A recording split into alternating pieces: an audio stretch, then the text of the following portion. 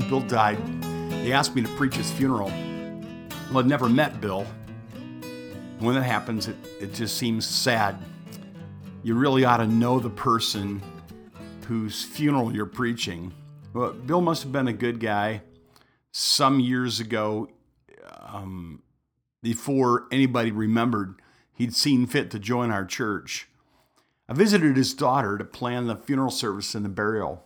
His daughter was sitting across the room from me. She seemed, nice enough, but she was clearly the responsible type. She had a tidy, modest yard, a rust-free car, impeccable manners.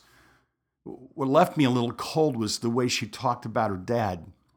I'm sure she loved him and missed him, but you couldn't tell by the way she talked about him.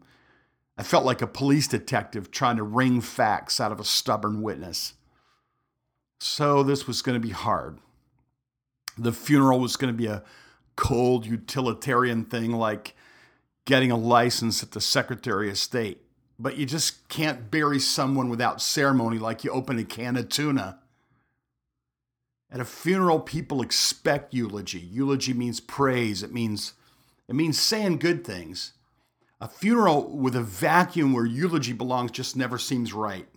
No matter how much orthodox Christian truth the pastor communicates, in the air of a funeral without eulogy hangs a dissonance everyone can feel. And over the years, I've learned that including eulogy in a funeral is like the satisfaction of resolving a chord in music.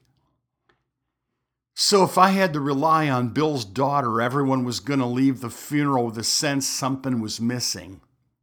So I interview her for about a half an hour. I'm about to give up and settle on sort of a generic memorial. What else can I do? That's when I stumble on a clue. I ask her, I said, does Bill have any friends around here? And she answers, well, he has this lady friend. I got the address of Bill's lady friend and I went over to pay her a visit. She was a delightful, colorful little lady. She was lively. She was social. She was verbal. She was bright.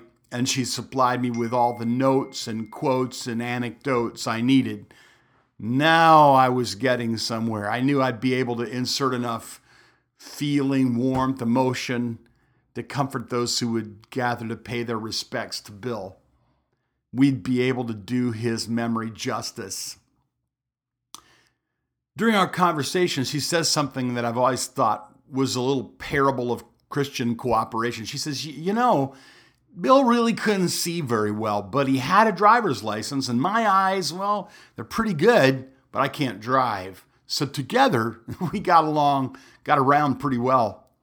I almost choked on my tea at the idea of an elderly man who couldn't see aiming his big car along the road at the direction of an elderly lady who couldn't drive.